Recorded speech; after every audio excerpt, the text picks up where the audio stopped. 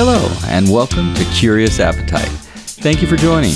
I'm your host, Nola Mann, and we're going to take a little journey to the origin of some of your favorite foods.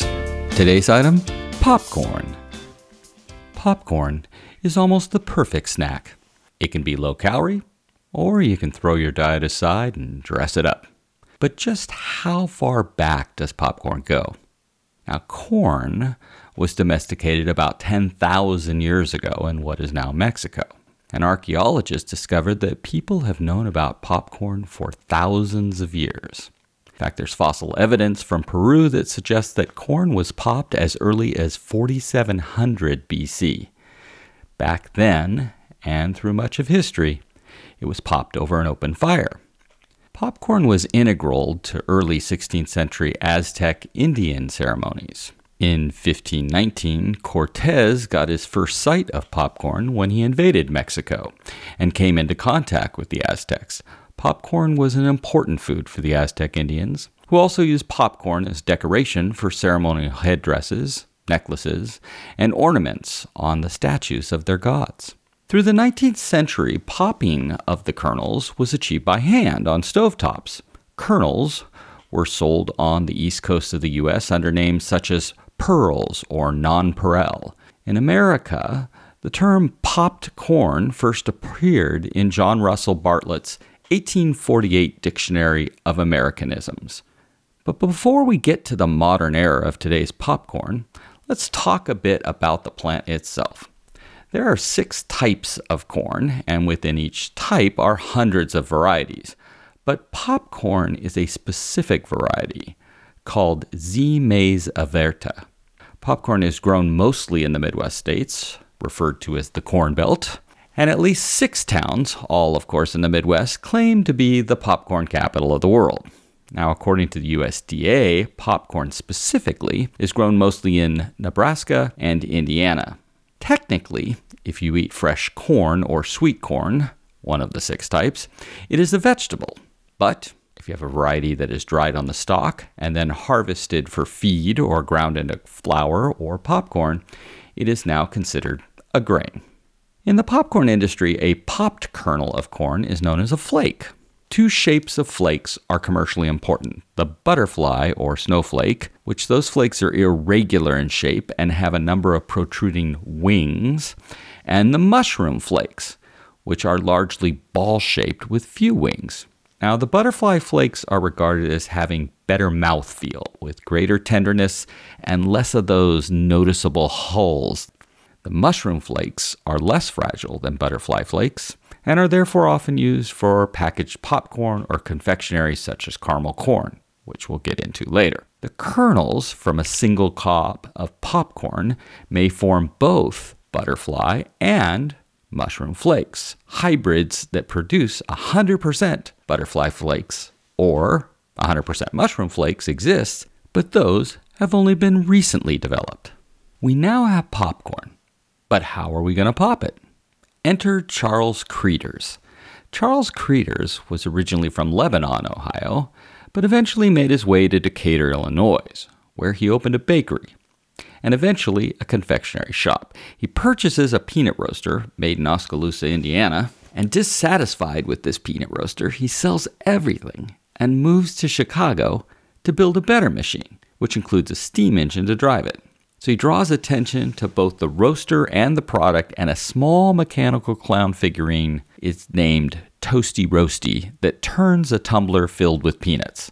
You guys have probably even seen this before. Now, the new roaster was driven by a small steam engine, which automatically created the roasting process. And by 1893, Creeders had created a steam-powered machine that could roast peanuts as well as popcorn in oil. And the Creeders machine design offered several advantages over the hand-operated ones that were out there in the market. The machine became the first automated one that could pop the popcorn uniformly in its own seasoning, and as a result, the product was consistently finished every time. So he applies for and receives a patent on his automated peanut roaster and popcorn maker.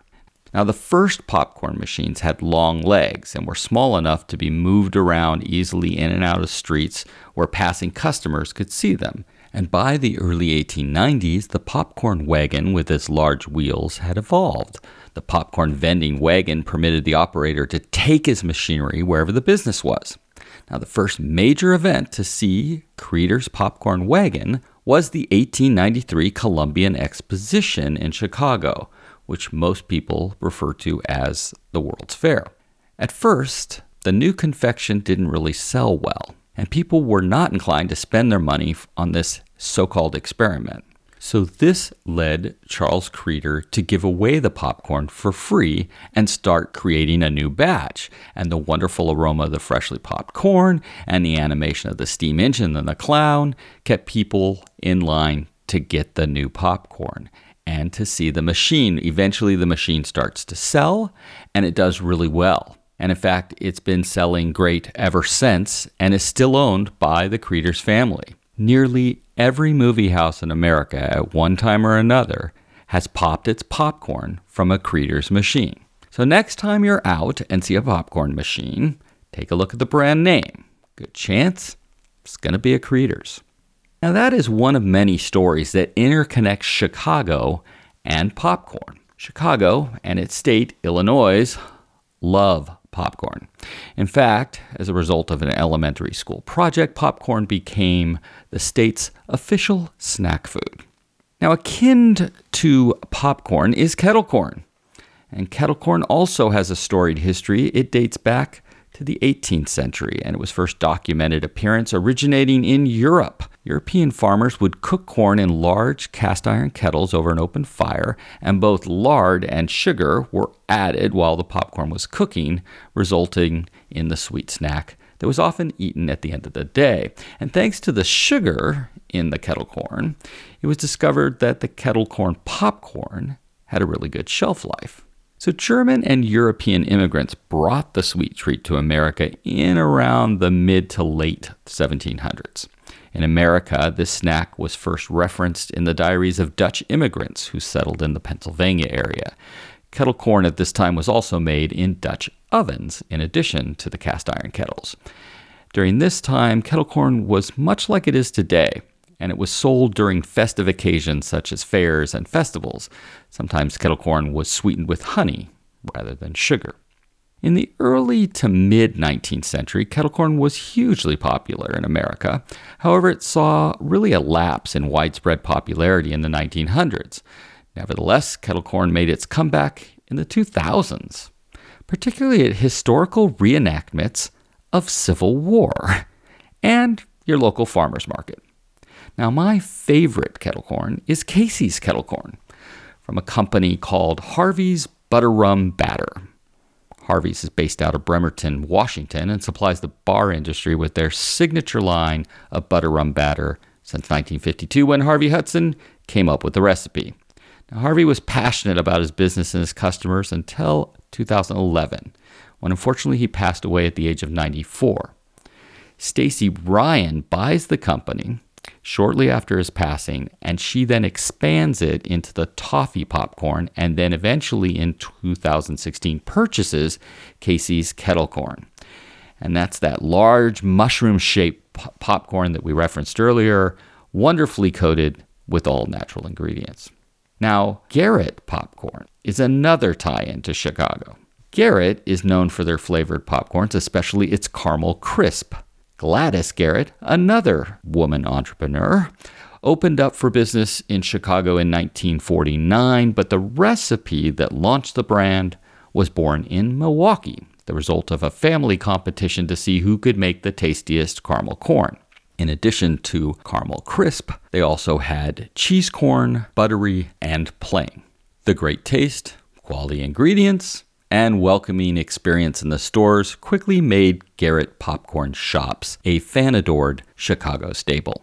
Meanwhile, customers started doing a little mixing of their own. And by the 1970s, it was customary for regulars to order a bag of cheese corn and a bag of caramel crisp and a third empty bag so that they could toss the two together to create the perfect sweet savory fix. Eventually, it was put on the menu and called the Chicago Mix.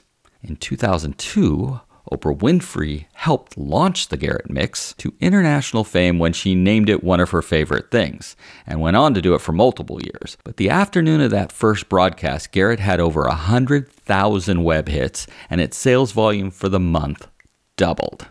Another caramel corn classic is Cracker Jack. A German immigrant named Friedrich Fritz William Ruchheim invented Cracker Jack, a snack consisting of molasses-flavored caramel-coated popcorn and peanuts. Now, Ruchheim came to Chicago in 1872 to help clean up after the famous Chicago fire. Yes, back to Chicago. He also was working selling popcorn from a stand. Now, together with his brother Louis, Ruchheim experimented and came up with a delightful popcorn candy, which the brothers decided to mass market, and they introduced it at the Chicago Columbian Exposition in 1893, the same time Creeders was there with his popping machine. Then in 1899, the Ruchheim brothers partner with Henry Eckstein to develop the wax-sealed package that they used to put the Cracker Jack in because it was all sticky and gooey. So in 1902, the company was reorganized as Ruchheim Brothers and Eckstein Company. Now, Cracker Jack's mascots, the Sailor Jack and the dog Bingo, were introduced in 1960. Now, Sailor Jack was modeled after Robert Ruchheim, the grandson of Frederick, who died of pneumonia at the age of 8 shortly after his image appeared on the boxes of Cracker Jack. That Sailor Boy image had such meaning to the founder of Cracker Jack that he had it carved on his tombstone, which is in St. Henry's Cemetery in Chicago. Now, Sailor Jack's dog Bingo was based on a real dog named Russell, a stray adopted in 1917 by Henry Eckstein, and he demanded that the dog be used on the packaging. Legend has it that the name Cracker Jack came from a customer who, upon trying the treat, exclaimed, "That's a Cracker Jack." Now, the Take Me Out to the Ball Game, which was written in 1908, contains a reference to Cracker Jack, right? Take me out to the ball game, buy me some peanuts and Cracker Jack. You would have thought that the Ruchheim brothers had contracted with them to write this. No, they just put it in. The people who actually wrote it, it became popular and then eventually starts being sung at games. Think of the price of all that free advertising. It wasn't until 1912 that toy surprises were first put into Cracker Jack. Now, Cracker Jack's tagline, "The more you eat, the more you want." Now, during the Great Depression, popcorn was fairly inexpensive at 5 to 10 cents a bag and became popular. Thus, while other businesses failed, the popcorn business thrived and became a source of income for many struggling farmers. During this time, Orville Redenbacher grew up in Clay County, Indiana, earning money by selling popcorn planted on the family farm. So he saves his money and enrolls in Purdue University. After earning a degree in agriculture, he worked as a teacher and county extension agent for almost a decade before being hired in January of 1940 as manager of Princeton Farms, then the state's largest farm with over 12,000 acres in crops and cattle. In the late 1950s, Redenbacher was given an ultimatum by his bosses at Princeton Farms. He could either quit or be fired. The reason? Redenbacher deposited a check from a tenant farmer into his personal account. He got caught. He does return the money, but he loses his job. Redenbacher would then team with a partner in 1951 to buy a small seed company in Valparaiso, where Redenbacher would invent the fluffy popcorn hybrid that would bear his name. The hybrid was originally called Redbow, and in 1970, Orville Redenbacher hired a firm and paid them $13,000 to come up with a new name for his company. What did they come back and tell him? You should call it by your name. And so, in 1970, the Orville Redenbacher popcorn brand was launched. After a number of years, Redenbacher agrees to sell his popcorn brand to a division of the former food giant Hunt Wesson. Now, Hunt Wesson eventually took full control of the popcorn business, paying $4 million for it. And the other thing that proved priceless was the right to the Orville Redenbacher name. Now, Redenbacher agrees to appear in TV commercials for the popcorn until his death in 1995 at the age of 88. Now, the popular TV spots usually featured him, in his trademark bow tie, and he was out there. He was such a PR kind of guy, and the crowd and the audience ratings went up, and it absolutely drove the sales of the product. So much so that Orville Redenbacher has a 34% share of the U.S. market, and the total sales of the Redenbacher brand over the last year was over $360 million. Not a bad investment of $4 million. It is still so popular that about a third of the 60 to 70,000 acres planted with popcorn in Indiana every year are grown for the Orville Redenbacher brand. And to finish up this episode, I want to talk about the connection between popcorn and the movies. Why is it that of all the snacks, popcorn is most associated with watching a movie, especially in the theater? So let's go back to Creeders and the creation of the popcorn wagon. The mobile nature of the machine made it the perfect production machine for serving patrons attending outdoor sporting events or circuses and fairs. Not only was popcorn mobile, but it could be mass-produced without a kitchen. Another reason for its dominance over other snacks was its appealing aroma when popped, something that street vendors used to their advantage when selling popcorn. Still, movie theaters wouldn't allow the popular street snack into their auditoriums. See, movie theaters wanted nothing to do with popcorn because they were trying to duplicate what had been done in real theaters. They had beautiful carpets and rugs, and they didn't want popcorn being ground into it. Movie theaters were trying to appeal to a highbrow clientele and didn't want to deal with the distracting trash of concessions or the distracting noise that snacking during a silent film would create.